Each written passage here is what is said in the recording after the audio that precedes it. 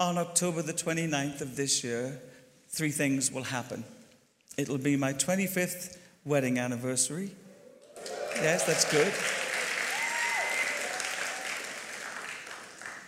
And if you knew the backstory there, you'd realize what a miracle it is just to be able to say that.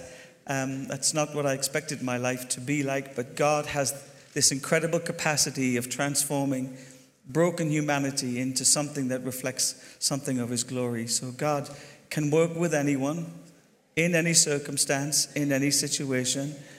And that gives me hope. I really believe that the gospel is the hope for mankind.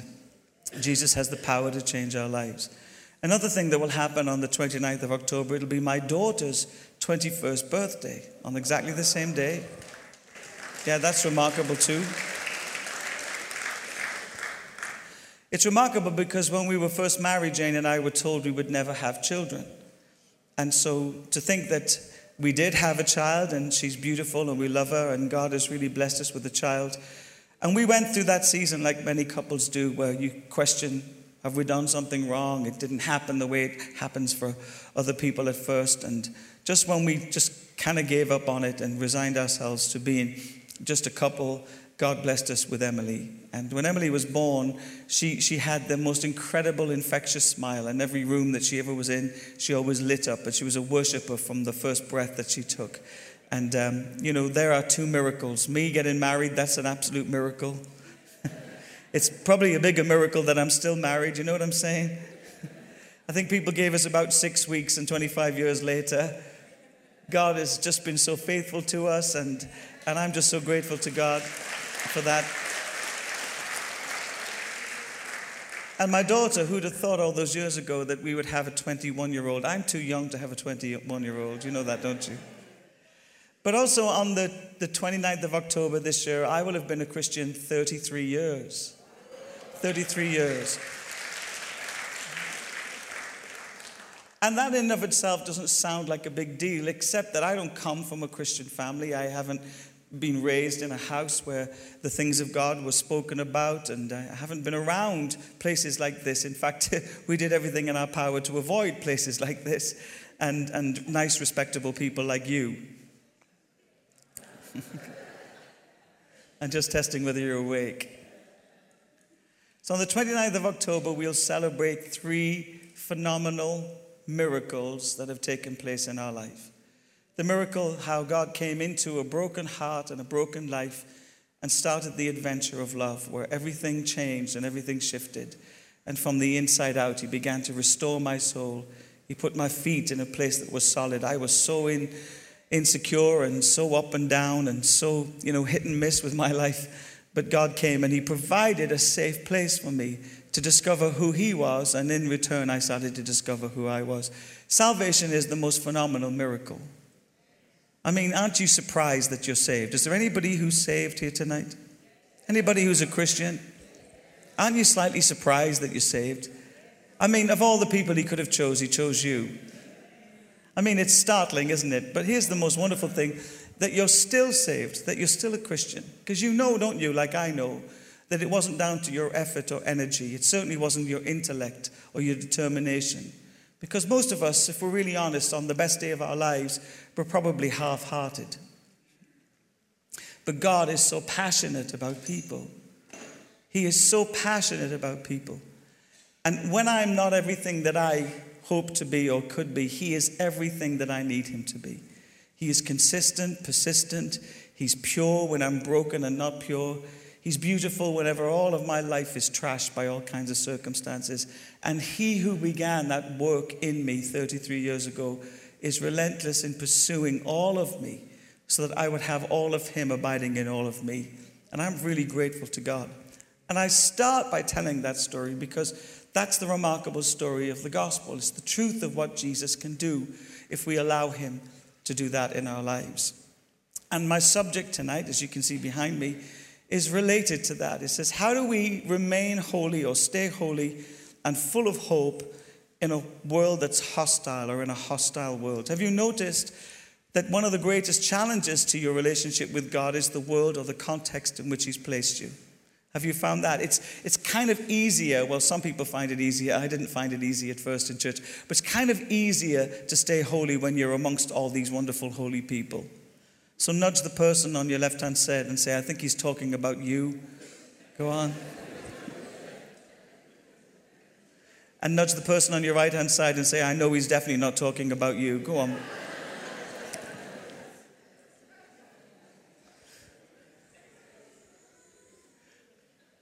So what does it mean for us to be holy? Because for many of us, I would imagine, it means that we have a life that's completely free from sin. And if we're honest, that has been probably a preoccupation, certainly for me and for other people I've known who've journeyed with Jesus. We just wanted all the bad stuff out. In many ways, we've pursued a kind of purity without real clarity about how God changes human hearts. And here's how I think real holiness comes about in a person's life. It's not just from abstaining from certain things. It's about coming into relationship with the one who is so full of life and so full of love and so full of truth that the more I am fascinated and found in him, the less I am interested in those other things. I think the church has been guilty of peddling a gospel of sin avoidance, and actually Jesus came with a gospel of kingdom abundance. He said, the kingdom of heaven is at hand. In other words, right now, right here, the God who is pure and perfect has turned up and he wants to invade every part of your life. And you see, when I'm focused on kingdom abundance, I find that my sin avoidance is much better. I have no interest and I'm not preoccupied with it. I'm not concerned with it because I only have eyes for the one who is perfect. And I believe this is what it means when it's to love the Lord our God with all our heart, with all our mind, and with all our strength. And when we get to the point where we realize that real holiness is found in being made whole by the God who holds our lives in the palm of his hand and breathes upon our brokenness the most incredible beauty that transforms us from the inside out. We don't have to keep on beating ourselves up about what we're not. What we need to do in the church these days is actually focus on who he truly is. And he is perfect, and he is pure. So holiness is not sin avoidance, it's kingdom abundance. And what kingdom abundance does for you is far more beneficial than you first imagined. Kingdom abundance, when you realize how great God is, you realize how incredible God is, how perfect God is, you have this unstoppable, unshakable hope.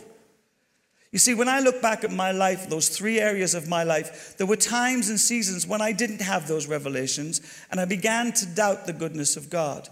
But when you recognize how incredible God truly is, you have this unstoppable hope. You see, I can talk to the most broken person and actually have hope for God to do something in them. Let me tell you a story of how that happened one night. When I was pastoring in Glasgow a number of years ago, a lady in our church asked if I would meet someone, and she intimated that this young man had some difficulties with abuse. He had been caught up in all kinds of different things, trying to find, I suppose, the right thing in all the wrong places. Which one of us in this room hasn't done that? And so her name was Nairi, and she said, would you meet with this young man? His name is Scott. I asked his age. He was around 33, and I said, yes, of course I would. And so I was waiting for Scott to turn up, but if I'm really honest with you, people with addictive lifestyles, all kinds of things can happen between the first foot on the floor in the morning to an appointment they have sometime in the afternoon, and their lives can be taken off in all kinds of directions. And I believe this story is for the benefit of someone here tonight who needs to understand that in the midst of real brokenness, if we look hard enough and believe enough, we'll start to see that God is at work. So Scott came to see me. Surprisingly, he didn't have the outward appearance of someone who had had a number of issues regarding substance abuse. He was very coherent, very bright. He was suntanned, which for Glasgow was a miracle. Okay, he probably spent a lot of his time on the sunbeds, and he was exceptionally well dressed. And so I welcomed him in, and I sat him down in the chair, and we began to talk. And he started to tell me a little bit about his life, some of the things that had happened to him in his childhood. He started to relay story after story of how incredibly broken he had become as a result of rejection and abandonment and even abuse during the course of his human existence. And as he was talking, I found myself captivated by another sound in the room. It was the sound of love, the sound of God's perfect love. And I began to find myself distracted, just wondering what kind of life he could have had if indeed he had been introduced to Jesus many, many years before. And so this is so unlike me, but I felt the Spirit of God say to me, I don't want you to talk, Simon. And you know I'm Irish, so we can talk. We can talk. We're all born, not kissing the Blarney stole. I think I've actually swallowed it, We can talk. I can talk for gold. And so that was a real challenge. And I'm sitting there and the clock is ticking away and he's talking and talking and talking. And I can feel the incredible sense of God's love as we're just in a room together in my office. And now a couple of hours have passed and I felt at one point I needed to leave him on his own. I had some music in the background playing, some Christian melodic music, and I could see through the window of my door as I went out to meet with my wife Jane, who was my secretary. I could see that he was lying on the floor and weeping and crying, and it felt really intrusive for me to come back in those moments. I just knew God was doing something significant in his heart and in his life. And so all of a sudden I became aware that everything that I owned was sitting on the desk. Now, I've worked a lot over the years with people who have addictive problems. When those addictions start to rise, those people don't have clarity about what's going on around them. They just need to fix the problem and the hole in their heart. And so I went to go back into the room to retrieve my wallet, and I realized that God said to me, don't do that. You don't need to do that. This is going to be okay. So it's home time, and Jane wants to go, and she's tapping her foot and saying, when are we going to lock up? And I have this tug of war in my heart. I want to go back in and talk to him and see what God's up to. On the other hand, I think I want to go home because I'm really tired. Do you ever have moments like that? And I go back in eventually. Jane leaves and goes home. And I go back in eventually, and he's sitting up now. And he immediately sees me. He comes over and he throws his arms around me. And this is what he said to me. He said, I've had the most incredible experience of love. I said, have you, Scott? Describe it to me. He said, well, I don't know if this makes any sense. He said, I don't know anything about Christianity, but I felt that this voice say to me, you're my son and I love you, and you I am well pleased. He said, in fact, what this voice said to me was I was God's precious son, and that God wanted to pour out his heart of love on my life and repair all of my brokenness. Well, now you can imagine, can't you? Scott wasn't the only one crying in the room. I was crying too. And we hugged it out and we prayed together. And I said goodbye to him, and I didn't imagine that I would see him again. On the Saturday evening, he turned up at our meeting, and we used to have this renewal meeting where it was all very quiet and gentle. But Scott would come, and he came initially very intoxicated. And he would shout out from the back, Simon, save me. I mean, it was a real buzz to me. I never thought of myself as a savior. But, I had to check myself and move past those wild imaginations. And all of the stewards, the people who kind of make sure that we're all safe, they really struggled with the fact that Scott would cry out. He didn't have, the usual sensitive protocols to church. So he would just shout out. If he didn't understand anything, he would ask a question in the middle of the sermon. You can imagine what it was like. And, of course, I've done the clubs in the Northeast, so I'm used to people heckling. So I didn't mind, and I'd say, don't worry about him, just leave him alone. God will deal with him. And so over time, weeks went past, and Scott got gloriously and most miraculously set free from every addiction in his life. Just every addiction in his life.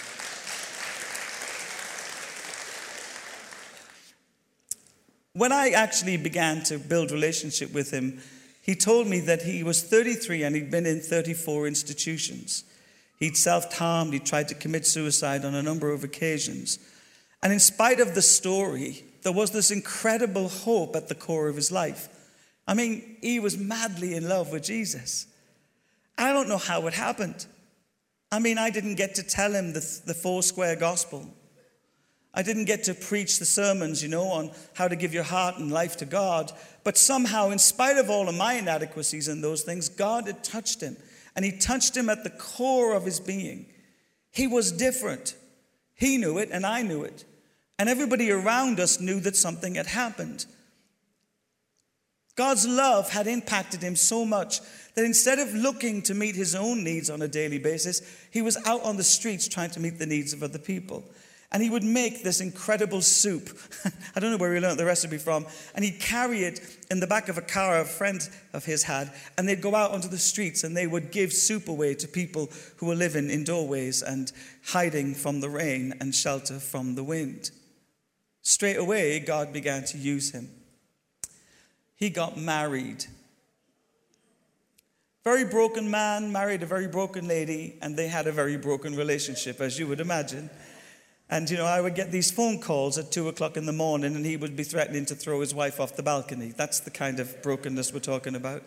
And after we calmed him down and went round to the flat on a number of occasions, we realized it was just just his old nature rising up, really, and he was struggling to come to terms with compromise. How many of us have also had a problem with that? A move of the Holy Spirit took place in our church, and Scott seemed to catch the wind. He seemed to catch the breath of God. And not only was he out on the streets giving away soup and trying to finance that through some odd jobs, but actually he had this incredible passion to see God impact other people's lives. And it didn't matter whether it moved or it didn't move. As long as it was somewhere in his vicinity, he would pray for people. And guess what? God would turn up and miracles would happen. He saw many, many miracles. And there were all the rest of us trying to be very sophisticated about this. But he had no filter. He would just pray for anybody, and God would turn up, and God would heal the sick. As Scott, with his broken life, put his hand on another person's broken life, God would turn up in all his beauty, and he would open blind eyes. He prayed for somebody who got out of a wheelchair. He was just relentless in giving away what he believed he had received. Well, we moved from Glasgow, and I lost touch with them, and I get a phone call one day when we're in Bristol. This has a point. And this is how the phone call went. It was his wife, Karen. I thought maybe there was another marital blip. There's often more than one in a marriage, don't you? I'm just checking. You do know that, don't you? So if you haven't had the second one, it's probably going to happen this week. Okay, and so here's the phone call. She said, Pastor Simon, because she used to call me that. Well, he used to call me other things at the beginning, but that's what we ended up with, Pastor Simon. And he said, I just want to let you know that we're coming down to Bristol. Would it be okay for us, Scott and I, to take you and Jane out for something to eat? We felt for years we just wanted to thank you. And I said, of course, that would be great. What is the date? Now, it was Jane's 40th birthday on the only date that they had available. And how many of us know happy wife, happy life? So we chose not to have dinner with Scott and Karen, and I took Jane out. And they called a number of weeks later and offered to do the same thing, but the dates didn't work out. And then when we were dialoguing about possibly meeting up, this is what Karen said to me, his wife. We're moving out to Florida. Our business has grown so much. We have offices in London, offices in Glasgow, offices in Singapore, and we're moving out to Florida to start offices in Florida. It's a hard life, isn't it? It's a hard life. Offices in Florida. And here's why we were wanting to meet with you. We would love to bring you, Jane, and Emily, and we were fostering a little girl called Emma at the time, out to Florida, and we would just love to spoil you for a couple of weeks. Would you be interested in going? All expenses spared. I said, let me pray about it. And the answer is yes. Yes, the answer is yes. And so we set some dates in the diary, and we waited to hear back from them, and we arrive in Florida. And much to my surprise, they came to meet us at the airport. They had hired a car for us, and we had that. And Scott turned up with his Ferrari. Now, this is a young man who didn't have 2 pennies to rub together, okay, who couldn't even remember, where he'd been the day before. A number of years before this, not even 5 or 6 years, he didn't even have any hope for a day-to-day job. He couldn't have any job. He couldn't keep any job. And so Karen turns up a little bit late, because she was always late, but she turned up in her Maserati. So we follow these cars back to their home, which is a Florida mansion in a gated community with I don't know how many swimming pools and about 8 or 9 bedrooms. It was tough suffering for Jesus in Florida, but, I felt somebody should do it, and I've always had the heart of a missionary. And so while we were there, they lavished us. They gave me a watch that was worth over £6,000. If you said you liked anything, you would just get it. He gave me a Mont Blanc pen because he was writing something. So that's a pretty pen. I didn't realize if you asked or said anything, you would get it. He bought tickets for us. He was going to buy us a house. In fact, we even went to look for houses. Well, I'm Irish, but I'm not stupid. And so one day we're sitting and he said, Pastor Simon, would you like to drive this car? Now, I like nice cars. And I said, Scott, do you know, I can't work out how many gears are there on a Ferrari. And he said, don't worry about it. And I said, no, I will worry about it. And it's like that far off the ground. I could go over something and wreck it all for you. Well, here's what happened. He let me drive the car, and we're driving along, just him and I. We're going to see something together. Jane and Karen were coming later with Emily and Emma. And I said, Scott, why are you doing all of this?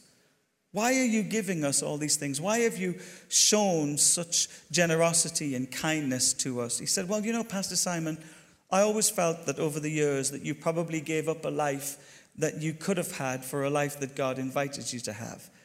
And I said, well, do you know, that's probably true. And he said, I just want to reward you for what it is that you've given to us. You know, there are no words or material possessions that could ever thank you enough for introducing me to Jesus. And I just looked at him. I looked him right in the face and I said, Scott, you're my reward. When I look at you and what God's done in your heart and in your life, that's my reward. I feel more than satisfied. I feel exceptionally blessed by all that God can do in a human soul in spite of the difficulties and adversities of life. Well, you know, his greatest goal at that point was to tithe $1 million a month. That's what he wanted to tithe.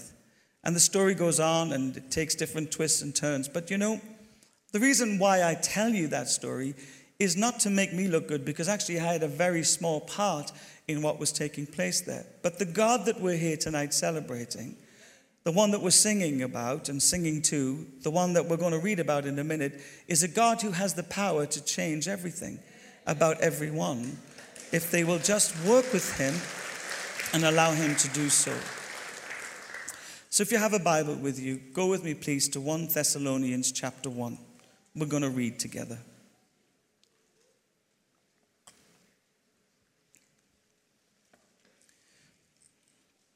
We're reading verses 1 through to 10.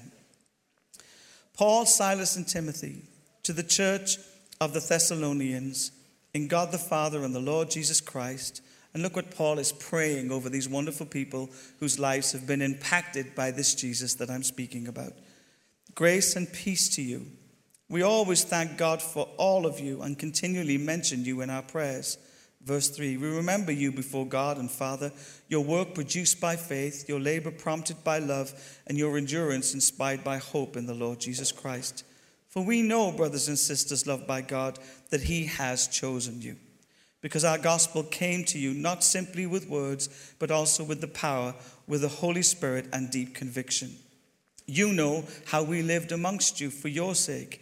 You became imitators of us and of the Lord, for you welcomed the message in the midst of severe suffering, with the joy given by the Holy Spirit. And so you became a model to all the believers in Macedonia and Achaia. The Lord's message rang out from you, not only to Macedonia, but Achaia. Your faith in God has become known everywhere.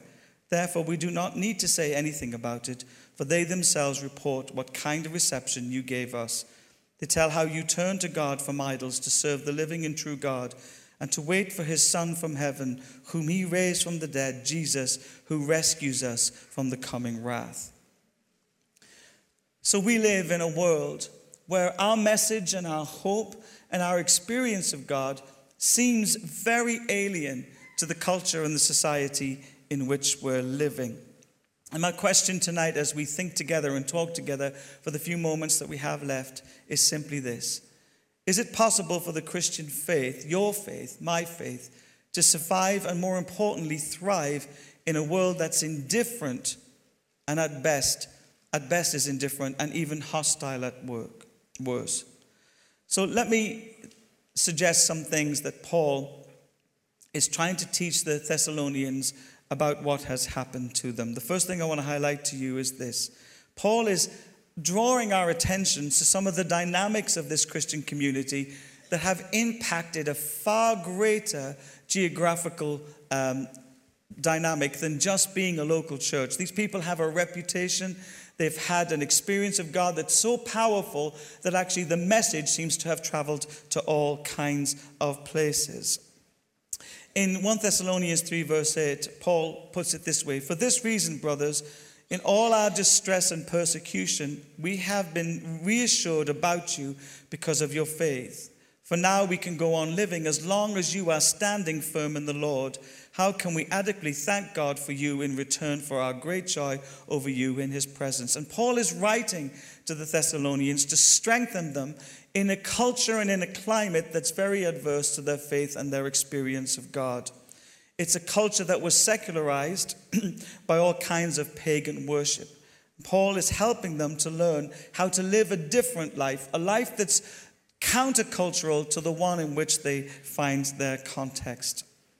And what he's showing us by this whole book is that holiness, which we all desire and hope for and believe is possible in Christ, is not a withdrawal from the world.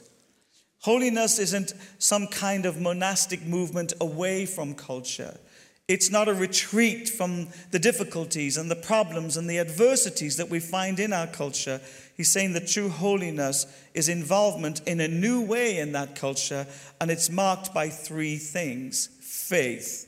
Now, what do we have faith in? We have faith in the person of Jesus Christ.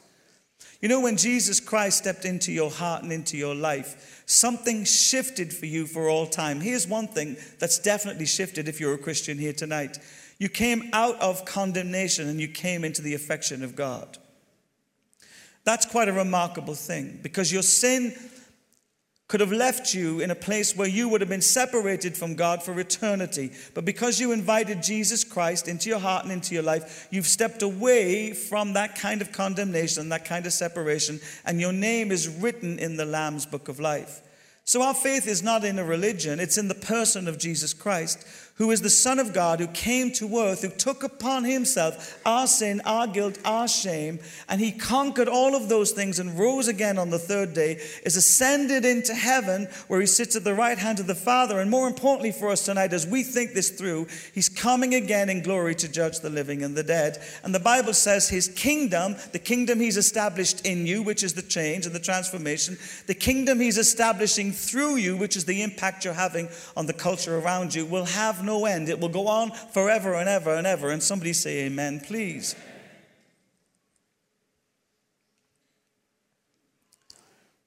What does holiness and hope look like in the midst of a hostile world? Well, let me give you three things that I think, as we draw our thoughts together tonight, that might be possibly a way for us to navigate how to live with effectualness in a world that's so often adverse to our Christian beliefs and our convictions. The first is found in verses 1 through to 3. Paul and Silas and Timothy, to the church of the Thessalonians, in God the Father and the Lord Jesus Christ, grace and peace to you. We always thank God for all of you and continually mention you in our prayers. The first thing we notice is that Paul is a massive encourager to people who are living an alternative reality in a culture that's adverse to their Christianity. So Paul has made a huge commitment to the people of God. And I want to suggest to you that one of the things that the church really is invited to do in this generation is to stop allowing the fractures and the divisions to consistently define us in the world in which God has placed us. But actually, we are called by God to come to a place of unity and to come to a place of fellowship where we're actually celebrating what God is doing in each other and actually allowing the Holy Spirit to build a greater sense of hope and a greater sense of expectation as a result of our prayers. My question, church, is simply this: do you pray for each other? Is it not true that in the world in which we've placed, we have a trinity of me, myself, and I? And if I'm really honest, I'm praying about me and my needs. I'm praying about the things that matter most to me. But actually, it's time for the church to rise up and to pray for one another. And what I mean by that is not just the Pentecostal church or the Elim church or the Baptist church or the Catholic church or wherever you actually believe church is and it looks like, but for the whole body of Christ. Paul reveals to us that what we are invited to do in a world that's adverse to our Christian truth is not to grumble or complain, not even to lick our wounds and say how difficult and hard and problematic it is to survive this life in the midst of adversity, but we're to rise up with the governmental anointing that's on the church, culture-shifting people with a culture that's already shifted in their hearts and in their lives, and start to pray glorious prayers of blessing and unity and fullness and anointing and the pleasure of God to hit every heart that calls itself a Christian. Paul is highly committed to praying for these people, highly committed in caring and compassion and love and support, and more importantly, coming before God day and night to make sure that these people get the best chance to flourish in an environment that actually is adverse to their context. We always thank God for you and will continue to mention you in our prayers. Church, if I could be bold tonight, I'd say if we prayed for one another more, we probably would get on a little better. If we prayed for one another, we wouldn't be looking at how different we are. We'd be looking at what makes us unified, which is the blood of Jesus Christ and the cross of God. If we prayed for one another more, we wouldn't be in competition with other churches in the city. If we prayed for each other more, we'd have a greater sense of kingdom reality. Some of the problems that exist with the fractured nature of the church is not just because, we don't like a style of worship or we have a preference in how we do things. We really need to start moving and pressing past some of those diverse things and start to come to the one place that unites us all. If we believe in Christ and Christ alone for salvation, if we have a confidence that his blood is enough, if we have submitted and surrendered ourselves to the lordship of Christ in our lives, we've received Christ's offer of forgiveness and we're walking this walk out to the best of our ability. Let's pray about the things that really matter to God. And it's not whether or not we have lights on or lights off in the worship set, whether it's loud or it's quiet, whether it's reflective or it's powerful. None of those things really make that big a difference. What matters is we are brothers and sisters in Christ, and we should lift one another up and worship God together, whether or not we have some differences. So the first thing I realize here is that Paul is a model for us to follow. His commitment and service to the people of God is exceptional. I would love for that to be a reality in my life. I would like to think that there's some essences of that, but I have a long way to go till I'm actually reflecting that kind of love and that kind of commitment to the body of Christ. Can I say a couple of things about that too? It's time for the church to move away from being a spectator at some kind of concert on a Sunday and realize that we've been called to something a lot more than that. God has invited us to family. He's invited us to communities. He's invited us to mutuality. And he's invited us to start to live a little bit beyond our own needs being met and to a place where we're starting to see the needs of other people met. I wonder if we come to church expecting to receive something, and maybe we could flip that on its head and say, I'm coming to church expecting to give something. I may have a word of knowledge or a prophecy or a handshake or a hug that actually blesses somebody else other than me. I wonder if our individualistic thinking has caused us to see the church as a place where we get to receive something all the time. And actually, I want to just challenge that, because if that's all this is, when we go out of there, we're still waiting for something to be received. We have to be people who are carrying something to the highways and the byways, people that have been given something by God to contribute to this body, to this family of Jesus Christ. And actually, when we step beyond these parameters, that's when we get to exercise what it really looks like for us to live beyond ourselves.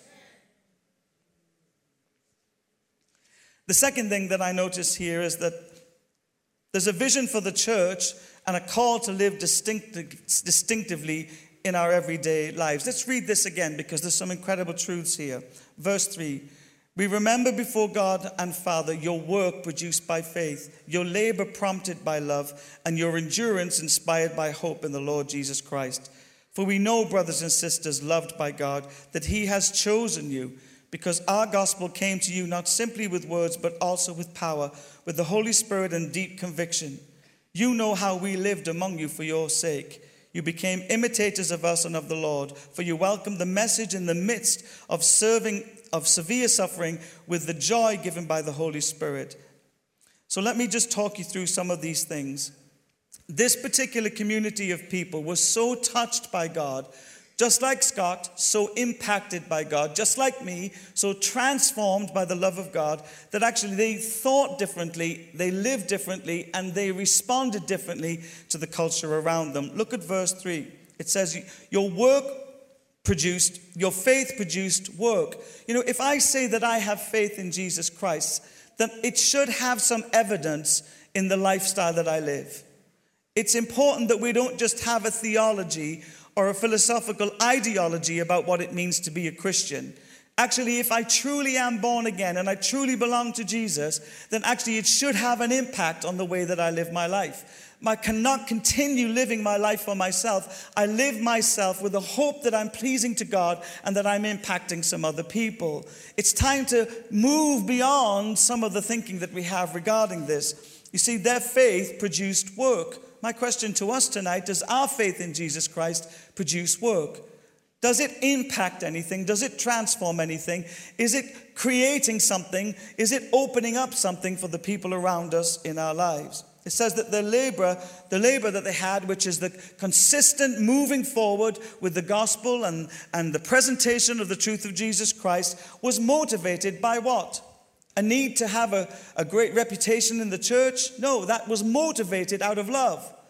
They had so been impacted by love that everywhere they went, they just, out of love, poured their hearts and their lives out on the people around them. Endurance. How many of us found endurance difficult? That's the whole point of endurance. It is difficult.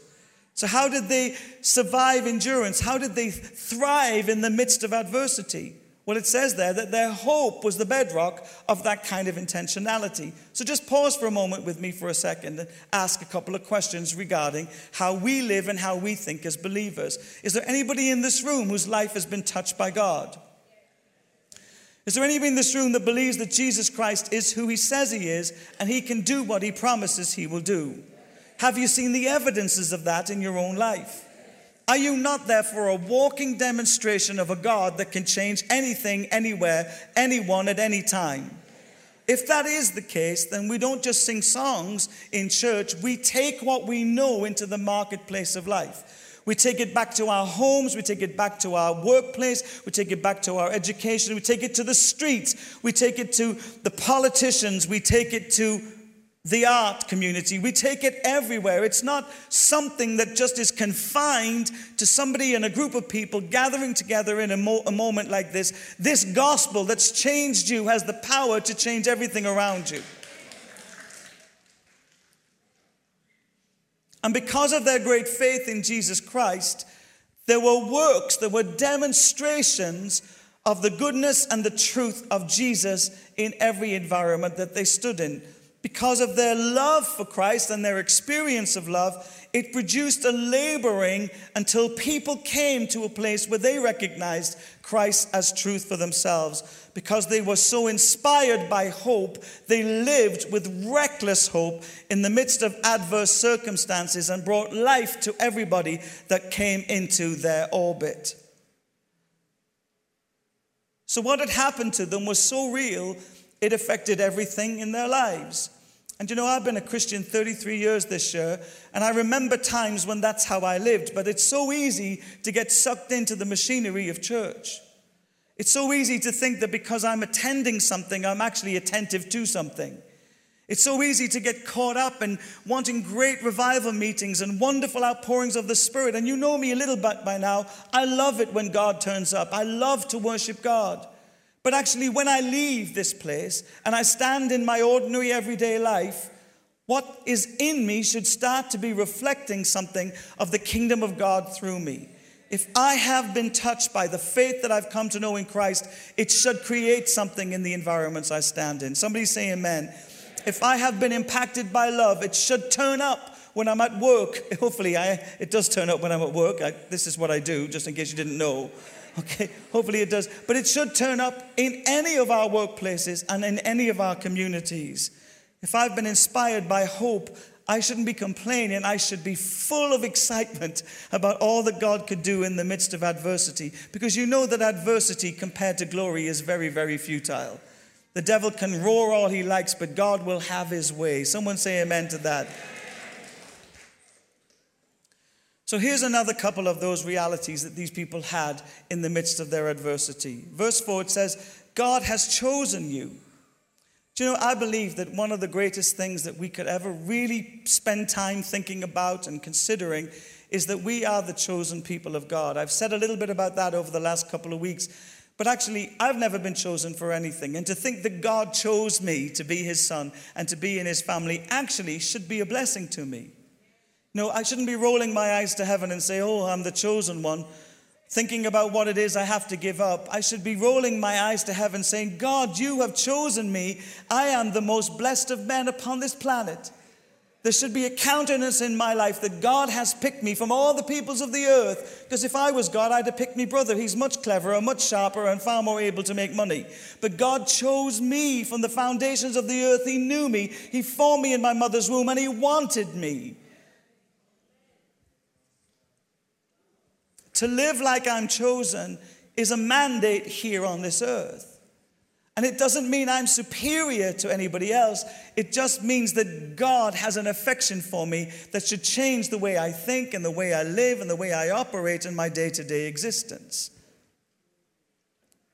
Your chosenness gives you promotion from a place where you've been separated from God into an intimate relationship with God. Your chosenness gives you elevation. If we are in Christ and Christ is in us, he is seated in heavenly places. It gives us a posture above things that actually becomes a perspective that helps us in all things.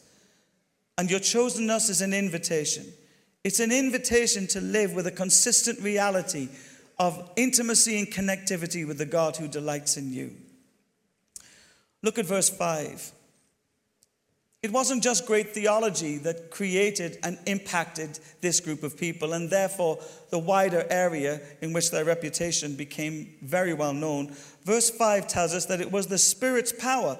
The Spirit's power was demonstrated in the way they lived their lives. Now let me go back to Scott for a minute. On the day that Scott gave his heart and his life to Jesus in my office, it wasn't my fancy words. Clearly, I was instructed not to get in the way. But the Spirit of God was touching his heart in such a profound way that in spite of his brokenness, in spite of his addictions, in spite of the carnage, the wreckage, and the absolute confusion that existed in his life, somehow the Spirit of God broke through all of those adverse things, and it touched Scott at the core of his truest identity as a son of the living God. And that powerful, impactful experience of Jesus actually made him a man of the Spirit. He wasn't trying to live out Christian rules and regulations. He wasn't sophisticated at times about how he interacted with people. But every place he went, he was so certain that the God who impacted him by his Spirit would impact other people by his Spirit too. You see, we need to have a conviction that the Holy Spirit wants to turn up everywhere. And it starts with knowing that he's turned up here. Has the Holy Spirit turned up here? Do you know that you know that you know that the Holy Spirit lives inside of you? Have you been impacted by the Spirit's power? Has he given you gifts? Has he opened up his fruit to you? Are you a better person than you were when you started the journey? Well, if you've been given an incredible revelation of the Holy Spirit, you have a mandate to bring an incredible revelation of the Holy Spirit into every environment that you find yourself in. So let me talk to this for a minute. Time is ticking away. What does it mean for me to be a disciple and a follower of Jesus? Is it just that I have a neat and tidy life and my past has been dealt with and I'm now in church and I'm serving and I'm giving? I think it's a little bit more than that. I think to be a disciple of Jesus is to reflect the nature and the character of Jesus in every circumstance of my life. Now, did Jesus move in the power of the Holy Spirit? It's not a trick question. Did he heal the sick? Did he raise the dead? Were lepers set free? Okay, so he did. We're all in agreement with that? Okay. How can we allow people to be disciples and followers of Jesus, but they never move in the power of the Holy Spirit?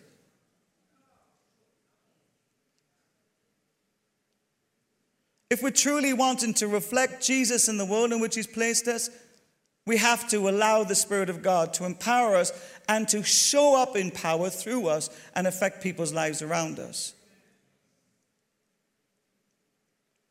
There are people who love the Word of God and people who love the Spirit of God. I call it the wonders of God, and others who love the ways of God, which are the serving and caring and the manifest of God's compassion here on earth. And actually, sometimes never the twain shall meet, but actually it's all one God. If we're truly a disciple of Jesus, we need compassion for the broken. Amen? It's as equal in power and influence as the power of the Holy Spirit.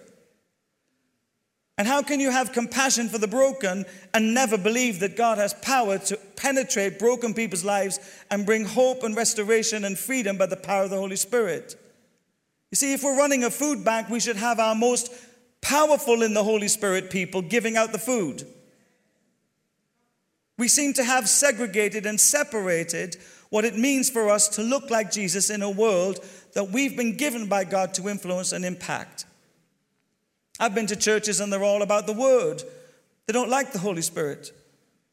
Well, they like him, but they don't want him to turn up and take over. Well, good luck with that. I'm not sure how that's going to work out for you. But we've separated the Word and we've separated the Spirit and we've separated the works and we've separated the wonders. And we have a preference.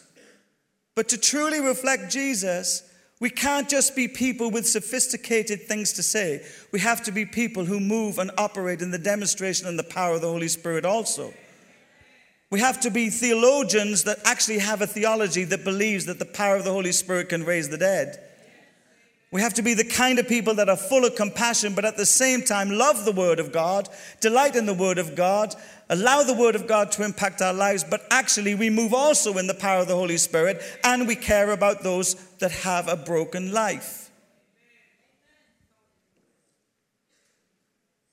So verse 5 tells us they had a conviction about the power of the Holy Spirit. Verse 6 says they were imitators of God and his people. In other words, such was the impact that the Holy Spirit was having on their lives, that their character began to change. It began to be reformed into its original design before sin had begun to mar it and mark it.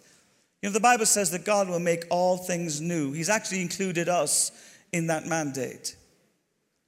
I am a new creation, no more in condemnation. Here in the grace of God I stand. Verse 7, what was happening in them started to happen through them to such a point that Macedonia and Achaia were actually impacted by what was happening in these people's lives. Verse 8, the faith was known everywhere. It wasn't just within the context of the believers. The cities that they operated in, the places that they impact, people outside of the body of Christ, people outside of relationship with God, had heard about the good thing that God was doing in and through these people's lives. Verse 9, their reputation has stirred faith and created momentum in all kinds of different places and locations, inspiring people to live courageously for Christ. Fundamentally, at the core of this, at the invitation here, is a recognition that what's happened to us has the power to affect everything around us. If you're born again here today, and the Spirit of God lives inside of you, and you're a true follower of Jesus Christ, it isn't just about singing songs in church. It's about changing the world for Christ.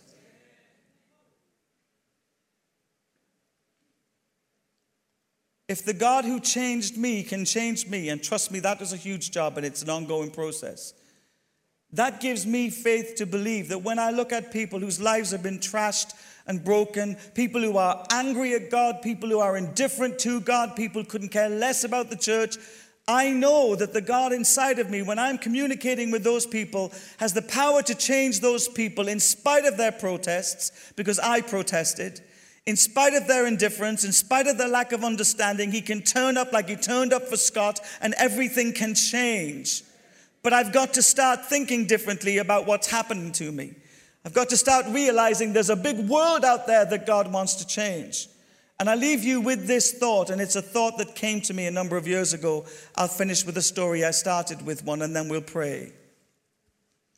On the doorstep of our church in Bristol about 5 years ago, a young man lost his life. 18 years old, stabbed to death, blood down the door of the church. I sat before God and I said, God, why? Why would you allow something like this to happen? Have you ever asked those questions? And God said to me, Simon, I need to tell you some things. I'm already working outside of your church. I mean, you keep inviting me to work inside your church, but I'm already working in the city. So I began to try and find out where the Spirit of God was working in our city. Actually, I think that's a great invitation for all of us.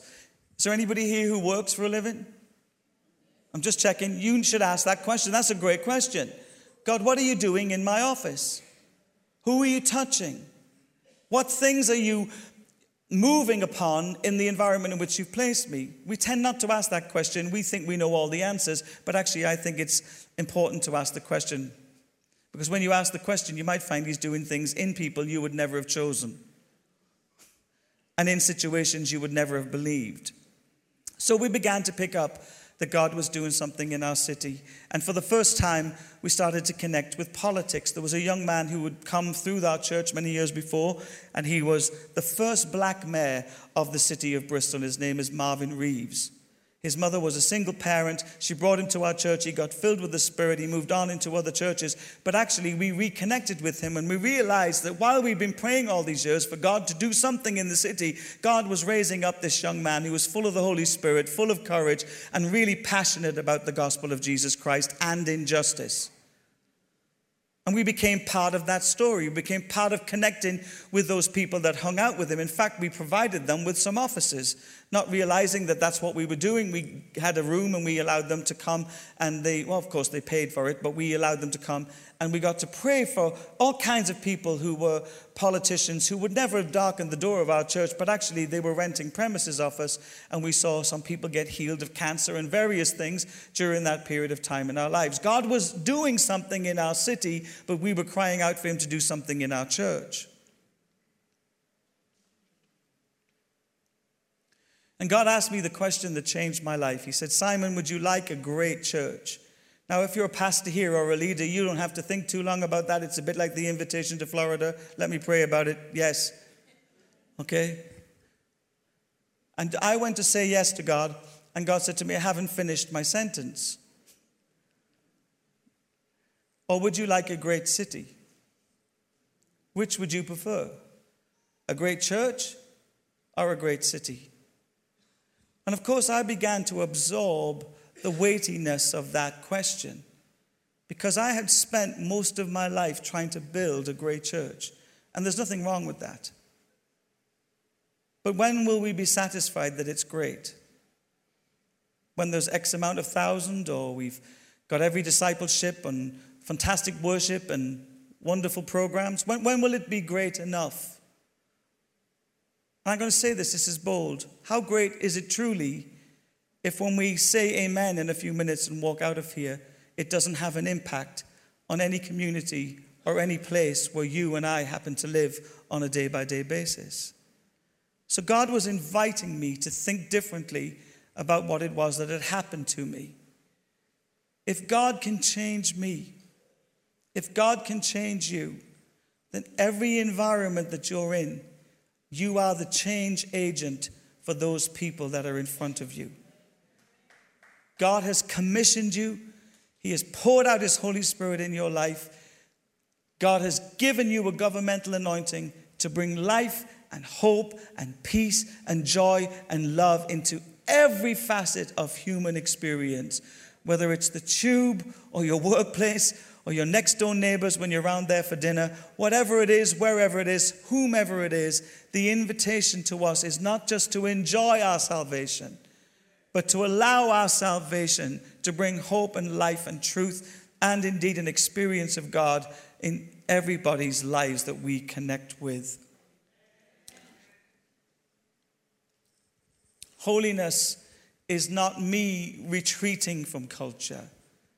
Holiness is me knowing that the culture of heaven that exists inside of me, the power of God unto salvation. That the blood of the Lamb that cleansed me from my unrighteousness and brought me into truth and relationship with Christ has the power to change every culture that it stands in. That the culture inside of me, the culture of heaven that's come to live in me by the power of the Holy Spirit, has the power to allow that kingdom to come into every part of my life. And that gives me hope, because if it can happen to me, it can happen to you. If it can happen to Scott, it can happen to anyone. And it doesn't matter whether people look like they're against it. You keep on believing that the God in you is greater than the things around you, and you'll start to see the kingdom come. You'll start to get a little bit like the Thessalonians here, a little bit bold, a little bit courageous, a little bit clearer about why it is that we're here on the earth. And trust me, this world may be hostile, but it's about to be taken hostage by the Holy Spirit. God is about to do something powerful in and through the lives of his people. So I know maybe you came tonight and you wanted a devotional, but there are two sides to my personality, two sides to my relationship with God. I am a lover of Jesus Christ, but I'm also a lover of people. And if I have a love relationship with God and experience God's love, I believe it's been given to me as a revelation to help others who know not that love to experience that love for themselves. Loving the Lord God with all my heart, my soul, my strength is the beginning of the adventure as loving my neighbor as I have come to know that I am loved truly by God.